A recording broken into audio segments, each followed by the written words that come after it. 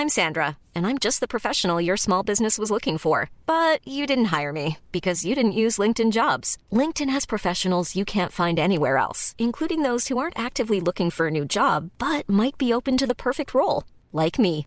In a given month, over 70% of LinkedIn users don't visit other leading job sites. So if you're not looking on LinkedIn, you'll miss out on great candidates like Sandra. Start hiring professionals like a professional. Post your free job on linkedin.com/people today.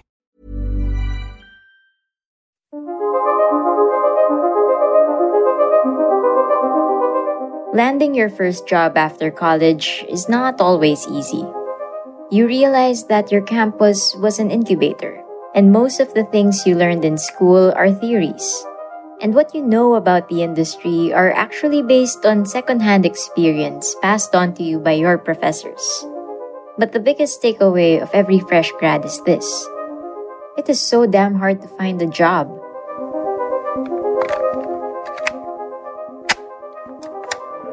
So, at that time when I was job hunting, of course, that is correct. I have submitted several applications. It just so happens that this is one of the early ones to get back to me with our feedback, and we call you back for an interview. So, of course, I would take advantage. This is Danny. It's not his real name, and we're doing this to protect him. Danny had just graduated from a prestigious school in the Philippines. He majored in journalism. He was unemployed for a couple of months, and so when he heard back from this one public relations firm, it was a score. The pay was good, he passed the interview, everything was going well, save for one thing. He didn't know exactly what he was going to do or whom he was going to work for. And so I said, okay, sige, it's part of the interview process. I understand. The engagement or the work was being presented to me that it was on a monthly basis. And I said, okay, what kind of an engagement? Parang is it corporate PR or what? Apparently, it's for a politician. It was 2015, and aspiring politicians were just about to file their certificate of candidacy for the 2016 national and local elections. But that early, they were already planning the campaign, and they had a sense of what they wanted to do. Social media was the name of the game. It was relatively new, but it had the potential to reach millions. I only realized it during the latter part of the work, of the engagement, that the firm keep or maintain several profiles on Facebook, and they are implementing or taking advantage of ways to circumvent Facebook's fair use policy. But at that time, since I was fresh graduate nga, I was pretty young, I didn't really have the power or energy to say or speak against or speak ill. I just realized it one day na parang there's something going on. It doesn't feel right. And this is where our story begins. Hello, I'm Jonathan Ong, disinformation researcher and professor at UMass Amherst and Harvard University. And I'm Kat Ventura, a journalist and executive producer at Puma Podcast. And in this podcast, we take you deep into the shadowy world of political campaigns, paid trolls, and disinformation networks focused in the Philippines. This is Catch Me If You Can, powered by Puma Podcast.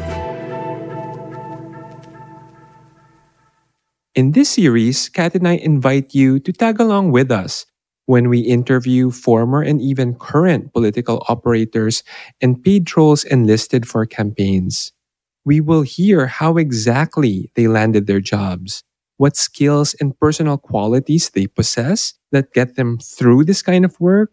We'll also raise questions about ethics and get our guests to reflect on their experience. Yes, and this is episode 1, Jonathan. Aren't you excited? I'm super excited. Thanks for being part of this journey with me, Kat. Right, and the reason why we're doing this, because there is a lot of misconceptions about who and what trolls are. I think up to this point, until I started this conversation with Jonathan, I always imagined them to be like in call centers. But apparently that's not always the case. In some cases, in most cases, they operate within PR firms, advertising firms, digital agencies, and there's a certain level of prestige even to these kinds of jobs. Obviously, some of these kinds of work would be open secrets. Pero of course, kailangan secret pa din, di ba? Dahil nakakahiya din kung malaman na kung sino talaga yung mga politicians working with specific PR firms that we associate with certain corporate brands. What's going to happen is we're going to take you to the different tiers, and we're also going to be interviewing people who have experience working in these troll farms. And in this first episode, we actually got a troll to talk about their experience. Again, we mentioned Danny at the start, but that's not his real name. This is actually a former troll, someone who had worked in the 2016 elections. And if you recall, that was a momentous election and a momentous year as well for social media and democracy. We talk about how fake news, troll farms, troll armies became part of our lexicon, became part of our vocabulary only in 2016. And attribution as social media really influenced the vote. So we'll go a little bit behind that, but more crucially, hear from an operator himself. I think it was the PR firm themselves. At first, talagang, kasi the client is relatively traditional.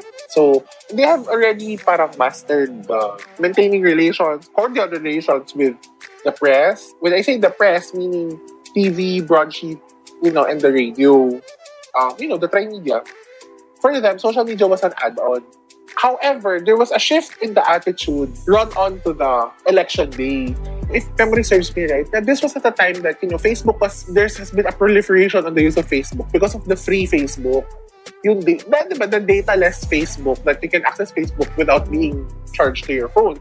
And so, they saw value in the client and the candidate saw value in it.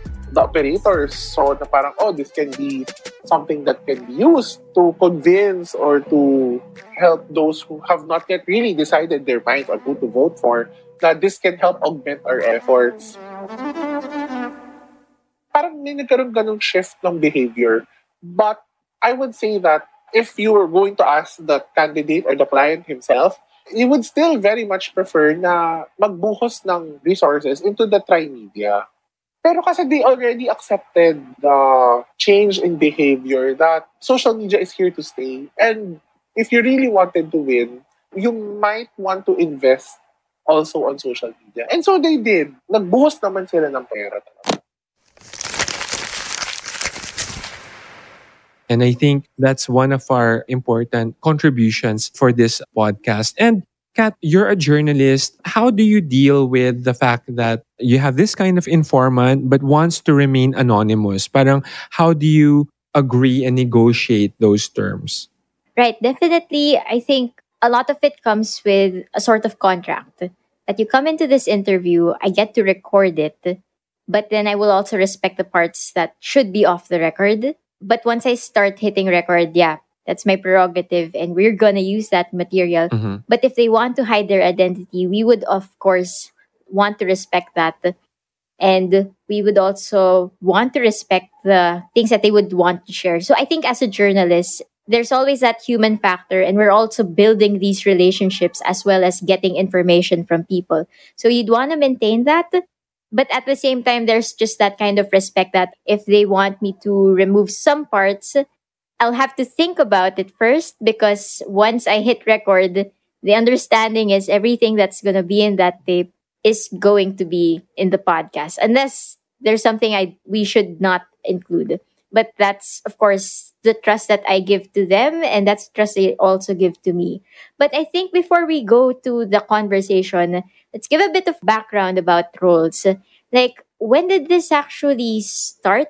Because I'm pretty sure it did not start with President Rodrigo Duterte.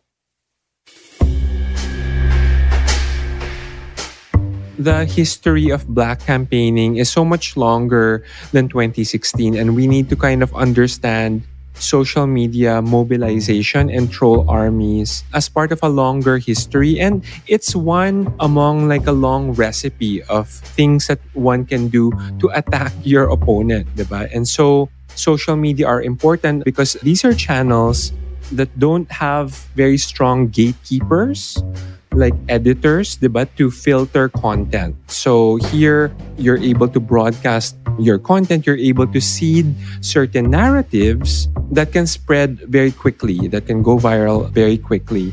I guess what makes it different, and correct me if I'm wrong, by 2016, it's become so institutionalized. Like, there is a system now. There is a network. Yeah, so I think in 2016, what was definitely still evident, and of course, I've been doing this research from 2016, 2019, and of course, with this election cycle, the amount of money poured into social media relative to other media, relative to TV, relative to radio and print, also relative to grassroots campaigning. So, dati, parang if you see this as a whole pie, di ba, na you will need the air wars and also the ground wars. So air wars will refer to how you broadcast your message across multiple channels. Social media is just one component of the air wars. Usually, most of the money will go to TV. Pero the Duterte campaign was unique in that they really leveraged social media and nag-invest sila doon. And now, you're correct to say na most of the money is moving from print, TV, also on-ground machinery na pupunta na sa social media. And I think that's got a lot to do with the context na we have obviously seen the impacts of social media campaigns, how narratives spread so easily online, but also the context of COVID and how campaigns had to mobilize quite early on, even before the start of the official campaign season, di ba? Parang nagsisimula na silang mag-build ng networks, ng channels, ng influencers on social media. I understand at the time, they have a significant campaign PT. Running an elections, a campaign is not cheap. It definitely is not. It can go up to the 9-digit mark, if I may say so myself. Way above and beyond the Comelec spending. Nasa close to $1 billion. So I'm interested though, actually, Jonathan, if you could just indulge us. Like, what got you into this study? Why did you think of studying trolls? It's interesting you ask that. The original study was actually supposed to be about content moderators. Oh. Yeah, so if you recall, diba, parang the Philippines is the global capital for content moderation. What does that mean? Content moderation refers to the type of worker who are the digital janitors who scrub filth, who scrub hate speech, racist speech, even gory imagery, even porn and dick pics online, diba? These are the people who scrub them off of our Facebook, who try to protect ordinary users from seeing this kind of harassment and gory images online. And so we were trying to get in touch with content moderators. It's hard to get in touch with content moderators. They have a lot of legal contracts that prohibit them from talking with researchers.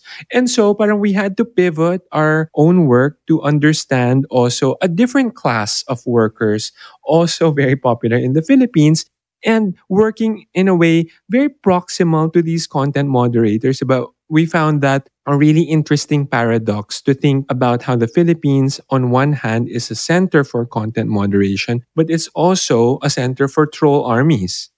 Okay, so 2016, you started this study. You published it in 2018. Give us a background. Paint us a picture of the sort of hierarchy, the network of this information. Like, who's on top and who's at the bottom?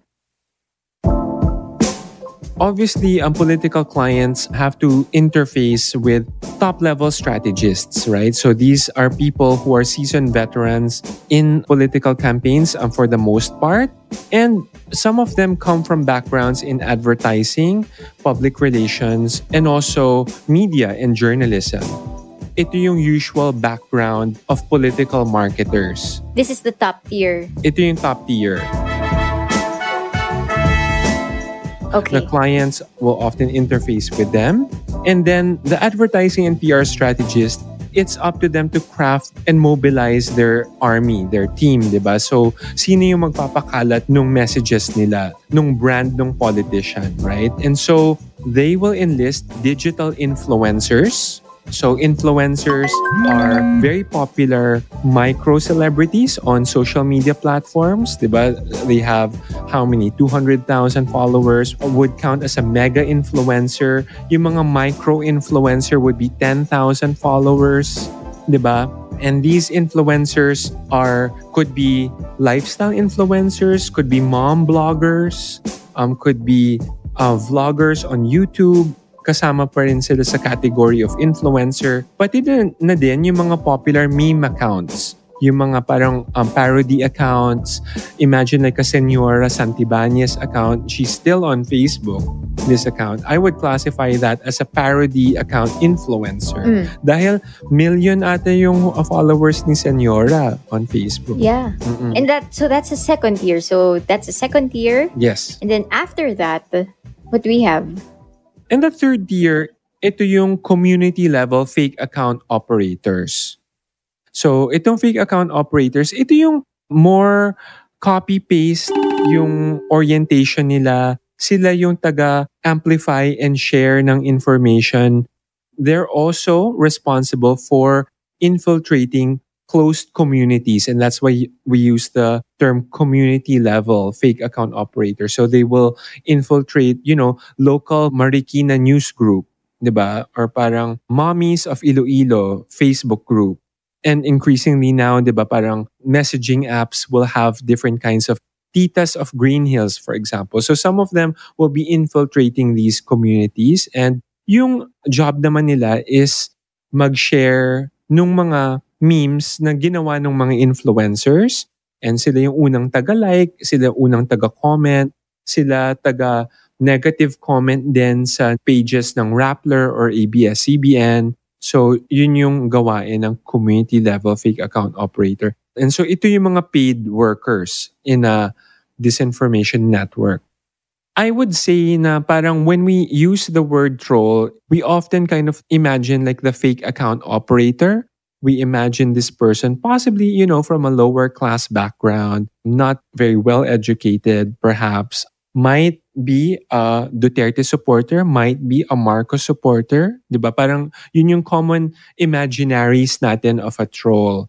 But the research that we did, interviewing how the work infrastructure actually looks like, the head troll isn't, like a low-income person.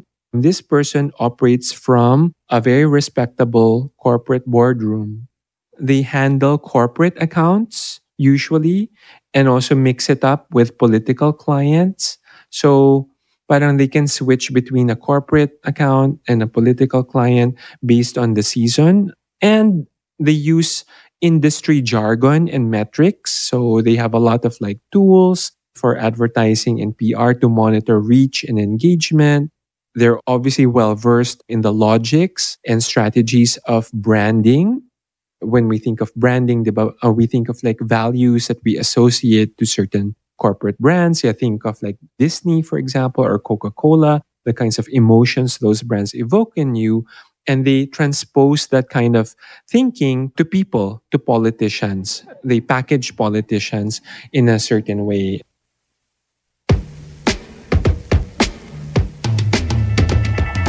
When it comes to like troll work, what Danny does is he did tell us that he's not technically creating these memes, but he is overseeing the creation of these memes, and he is also just siguro counter-checking kind of messaging that they'd want to have.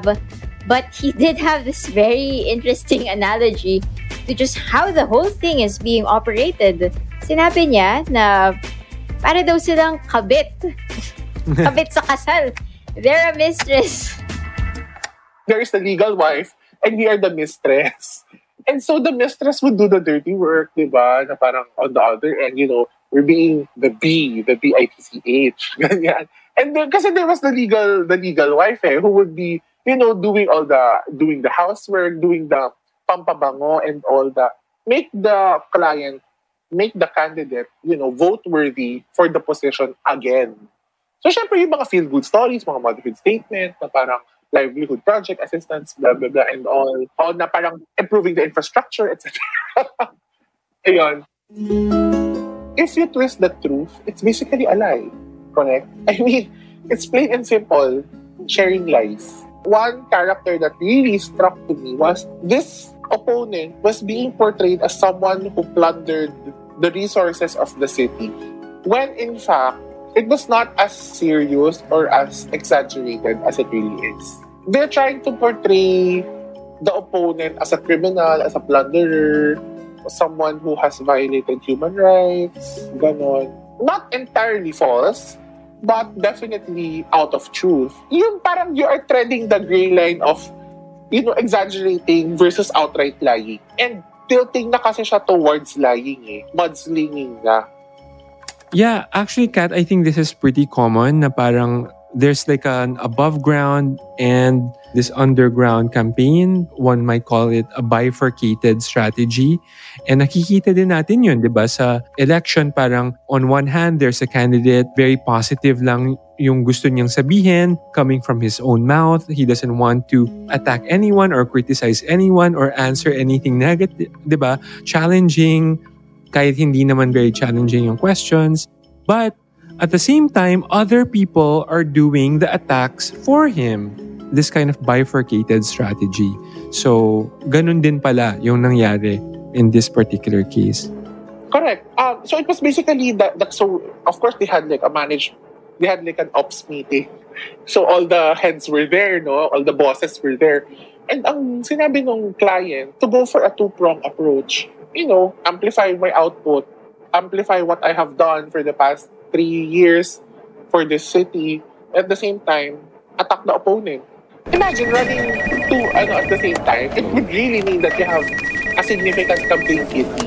It's very expensive. For you to tell us what to do, you want it that fast. And it was not even a question of how much. It was a question of, so I would see results by the next meeting. Yung ganon. It's not even a question of, do we have budget for this? Because there is budget for that. There is money involved with that.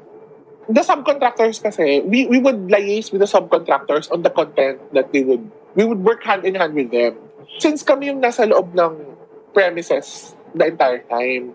And so, parang shared resource kasi kaming mga writers and PR associates na we know kasi yung other ops team and wala silang allotted, staff writers, mga associates. So, they would share us sa resource. Kunyari, in the morning, andun ako sa kabila. In the afternoon, after lunch, I would go back to my cubicle dun sa ground zero and do the work. Kunyari, may mga closed-door meetings outside office. We would participate. We would listen in with the department heads ng city, ganyan. And then, what were the achievements of ganito, ganon. When yung mga... it doesn't sound parang talagang troll farm. Because for me, I was not assigned to that. There was another person kasi dedicated just for the creation of the memes, yung mga content na parang we would lift off from newspapers and then we would twist it and, we would spin it in such a way that it would reflect negatively on the opponent. Basically, it's a concerted effort. One character that really struck to me was this opponent was being portrayed as someone who plundered the resources of the city. When in fact, it was not as serious or as exaggerated as it really is. Ang nangyari would be, we would lift off even old articles, old press releases from the internet or from the newspapers or tabloids. Whatever yung lumabas, we would reuse that content and then make a meme out of it. The team would, they would really twist it in such a way na exaggerated na. Exaggerated enough for people who see it on Facebook to like and share it. Na even if it was so wild and outrageous, it would fall into, people on Facebook, some people on Facebook, and it was specifically targeted, if I say so myself, targeted because the PR firm would pay for ads, would target ads from people who live in that city na sila ang makakakita ng content. And Facebook ads are cheap, right? It's pretty expensive if you, compute it on a monthly or, weekly basis. Mahal magpa-Facebook ads. And so, diba, yun, to that point, na talaga they would really even pay for Facebook ads. There was an opportunity down the road, it was Job Street. There was, parang sige, I'll try to submit my resume. And then, it was this PR firm who accepted my application, and then we had a series of interviews and exams. I was asked to come back twice. And then on the second part of the assessment, they asked me to visit a location which is not their main office. And so I said, okay, sige, it's part of the interview process. Okay, I understand. The engagement or the work was being presented to me that it was on a monthly basis. And I said, what kind of an engagement? Parang is it corporate PR or what? Apparently, it's for a politician. The compensation was quite competitive for a fresh graduate, if I may say so myself. And so I accepted the engagement without knowing that there is this information going to be involved. But at that time, since I was fresh graduate nga, I was pretty young, I didn't really have the power or energy to say or speak against or speak ill. I just realized it one day na parang there's something going on. It doesn't feel right. So it's not usually the case, Jonathan. It's not how we usually imagine these trolls. These are people who genuinely just wanted to go to advertising, just wanted to give PR a shot. And yet, they got into this kind of work without actually knowing it, without realizing it. Like, how common is this? And not just in PR, because you did interview someone who did not apply for an advertising job, but did get into troll work, this time in the Senate. Can you tell us more about that? Yeah, a lot of these trolls were in a way kind of forced to do this kind of work once they became part of legitimate and respectable, so-called respectable ad agencies. So, and that was the case with Danny. In our study, we had also interviewed somebody who was a legislative staffer in the Senate for a politician. But at the same time, it was election season and everyone was expected to open fake accounts in the office. And parang may level of intimidation pa doon from the chief of staff na parang wala naman kayong pakisama kung hindi kayo mag-open ng fake account on Facebook. So that kind of very aggressive, how can you say no, right? Like to your boss, to that chief of staff. Yeah, and let's listen to her interview here. We have her soundbite. When I joined sa team po kasi, medyo mid-year siya. So, I was recruited 2017, but I officially joined his team 2018, January 2018. So, parang leading pa lang. Although, hindi naman po tumakbo si ng 2019, the Senate staff had to help his sister-in-law. Weird siya kasi parang para sa akin, hindi naman part ng job natin na tumulong. Pero, I spent 4 months in Olongapo and I was enrolled in MA, but I'm not allowed to go home. Kasi pagka umuwi ka, if you spend 24 hours in Manila, mag-resign ka na daw. Ganyan. Wow. I will not lie. My motivation is really money. I sometimes feel na there are a lot of people who doesn't deserve that money. Kasi ako, I would say I worked hard. It was not easy emotionally and physically kasi lagi ako may sakit nun. Ganun. Physically and emotionally, hindi po siya joke. But there are a lot of people who doesn't even try to do good. And they're in public office. Kasi ang requirement lang naman po for public office such as the Senate, trust and confidence. Okay, I guess my question for you now, Jonathan, is it's an open secret, but why do you think it's so clandestine? Like, why do you think they wanted to hide it? Why do you think they can't even be honest about hiring these people? Is there a sort of like stigma to it? Yun ba yun? I think the stigma still remains, diba? And obviously, like journalistic investigations have really tried to unmask the troll. And some of these investigations really go after the low-level operator. So again, parang going after like more vulnerable people rather than people at the top. And I think people would obviously refuse that kind of stigma. And at the same time, for many of these PR firms, the term troll is also quite recent for them. But the actual work of political marketing, the actual work of consulting for clients, they've been doing this for many election cycles without that kind of stigma, but still with a level of secrecy, still with a level of we want to build relationships with our clients that will not compromise their strategy. Diba? Na parang there's still that level of secrecy in terms of how political clients would want to work with different kinds of groups as well. Yeah, some politicians are also very wisely make use of multiple operators. So they're not fully dependent on just one operator. And I think there's a level of like trust and the right kind of distance that clients should cultivate with their consultants. Diba? Na parang you don't want to put all your eggs in one basket and just depend on one person for your entire strategy. Dahil kung masunog ka ng isa, edi your entire campaign could also be torched.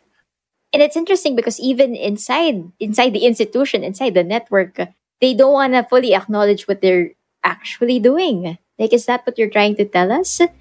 So, in our work, nobody called themselves a troll, diba? It's always somebody else that they attribute that label to. So, there's always like a passing the buck kind of dynamic that happens, diba? So, even somebody who would have said na they crafted attack memes or attack ads and used, like very vulgar language in some of their posts, they will still say that somebody is worse and that's the real troll.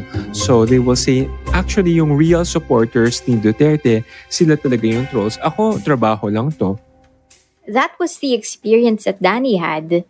Which is why when he did leave the troll office and he actually got a glimpse or got a taste of reality again, seeing his professor in one of the interviews, he couldn't show his face. Like, it was a sort of face-saving moment.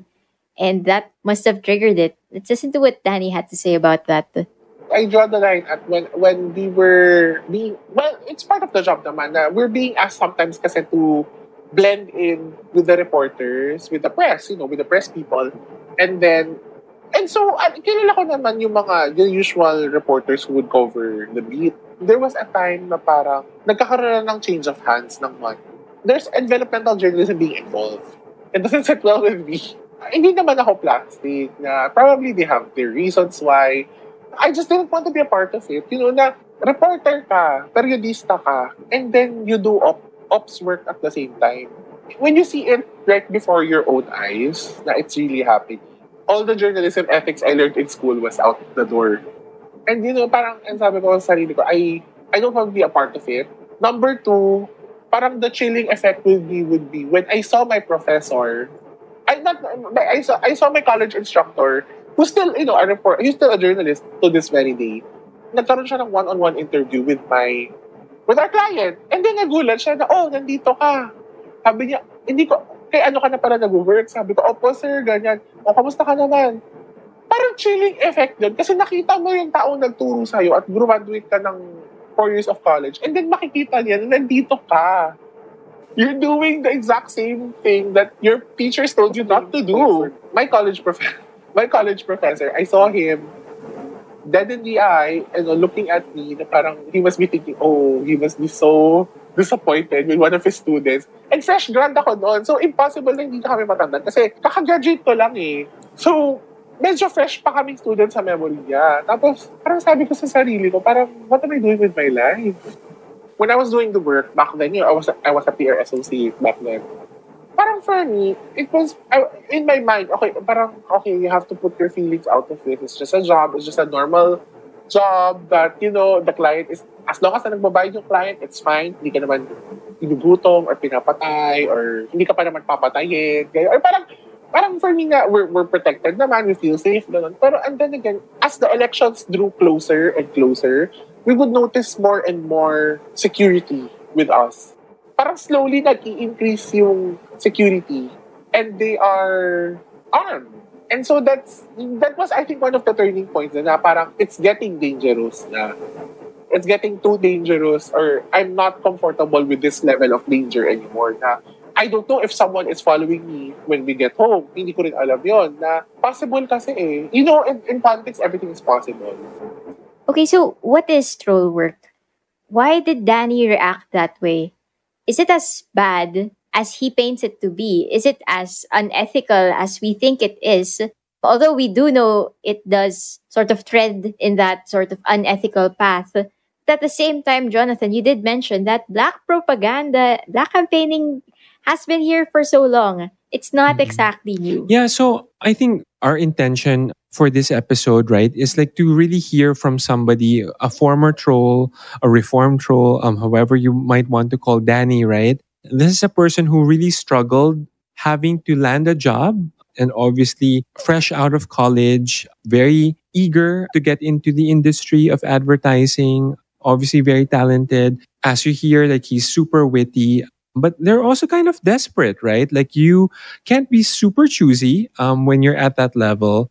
And what we're trying to shade in here is that troll work is not a matter of good and evil. It's not a matter of us and them.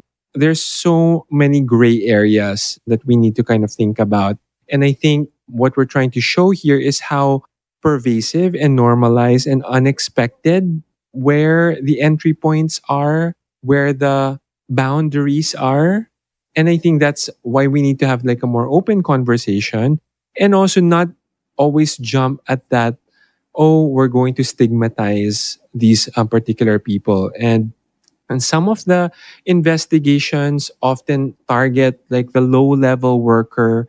But I think Danny's story is actually quite sympathetic. What do you think, Kat?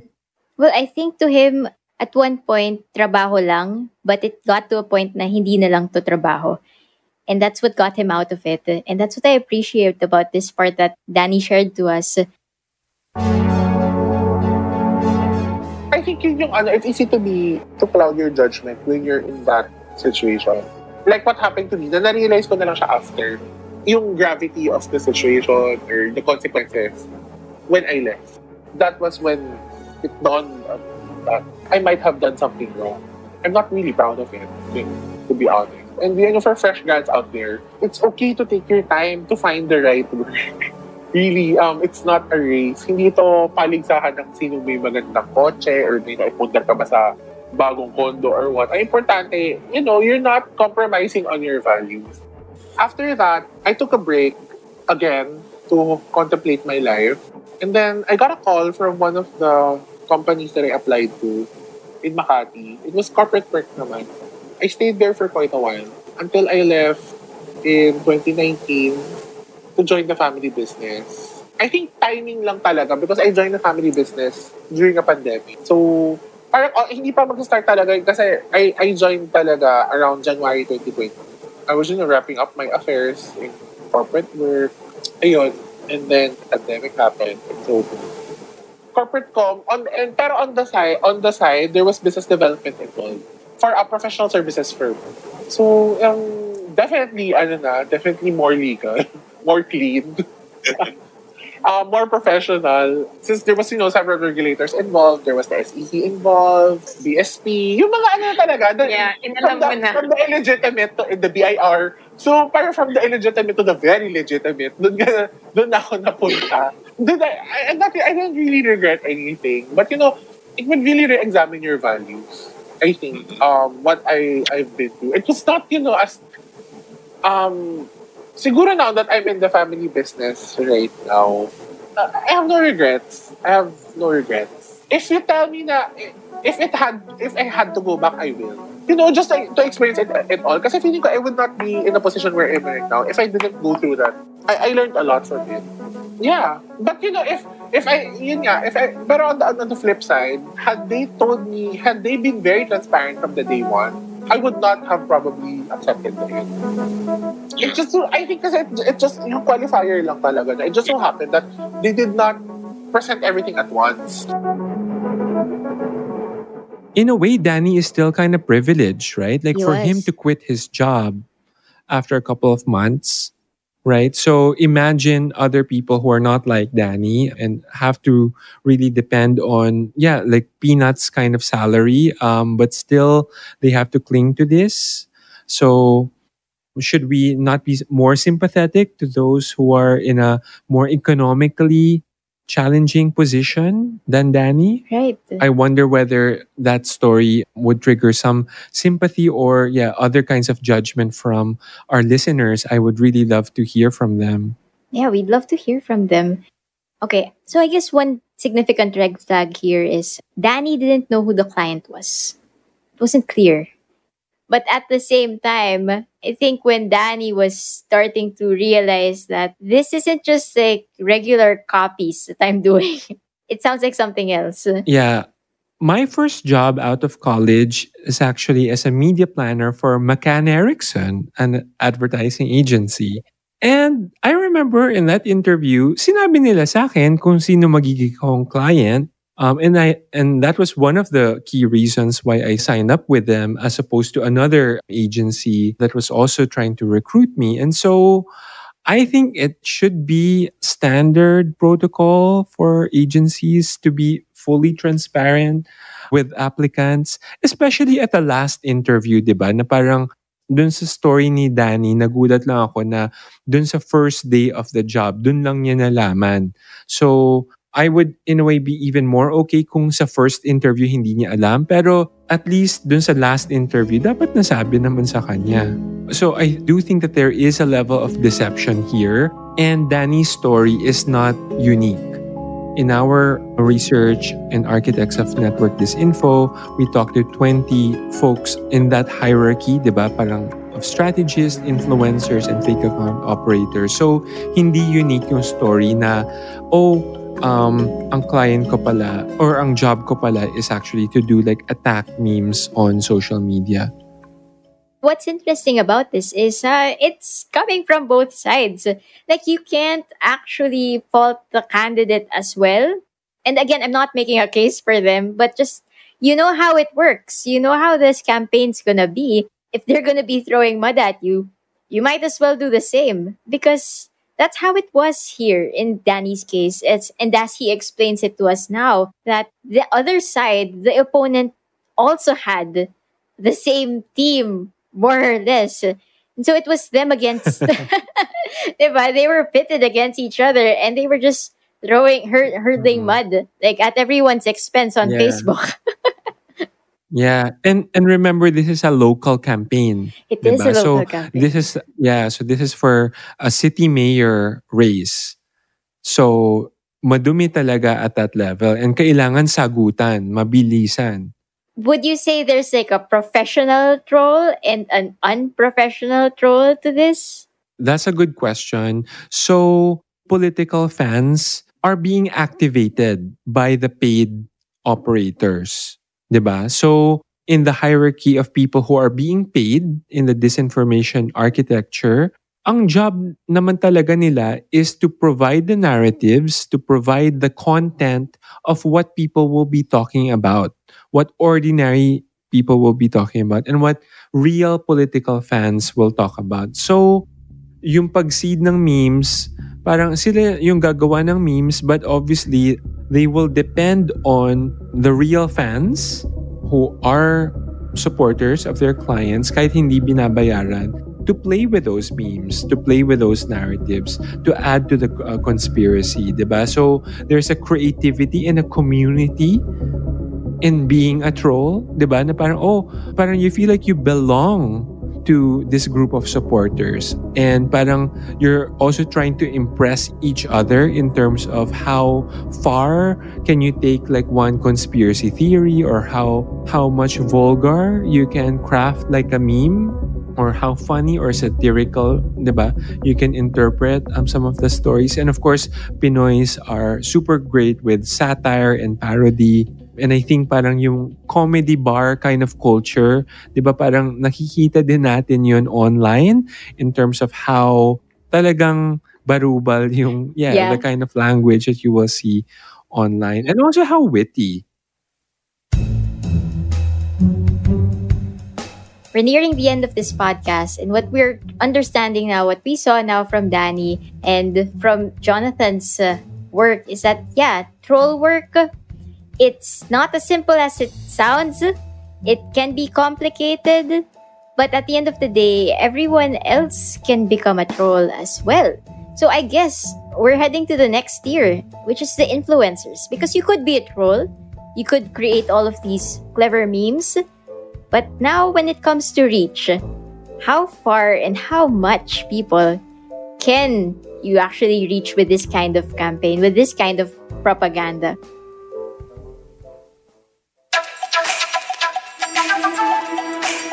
In our next episode, as we step up the tier of this network of disinformation, we talk to someone else. We talk to an influencer. So influencers are micro celebrities on social media with thousands of followers, maybe even millions of followers. And increasingly, they're developing formal collaborations with politicians. And they're developing clout. They're using their own popularity to boost the campaigns of politicians. How lucrative is it for them? What are the potential risks for their own reputation and for their own image? So we'll be talking with someone who has vast experience, both managing groups of influencers and being a TikTok influencer himself. So stay tuned to that episode. Again, I'm Kat Ventura, a journalist and an executive producer of Puma Podcast. And I'm Jonathan Ong, disinformation researcher and professor at UMass Amherst and Harvard University. Thank you for listening to Catch Me If You Can.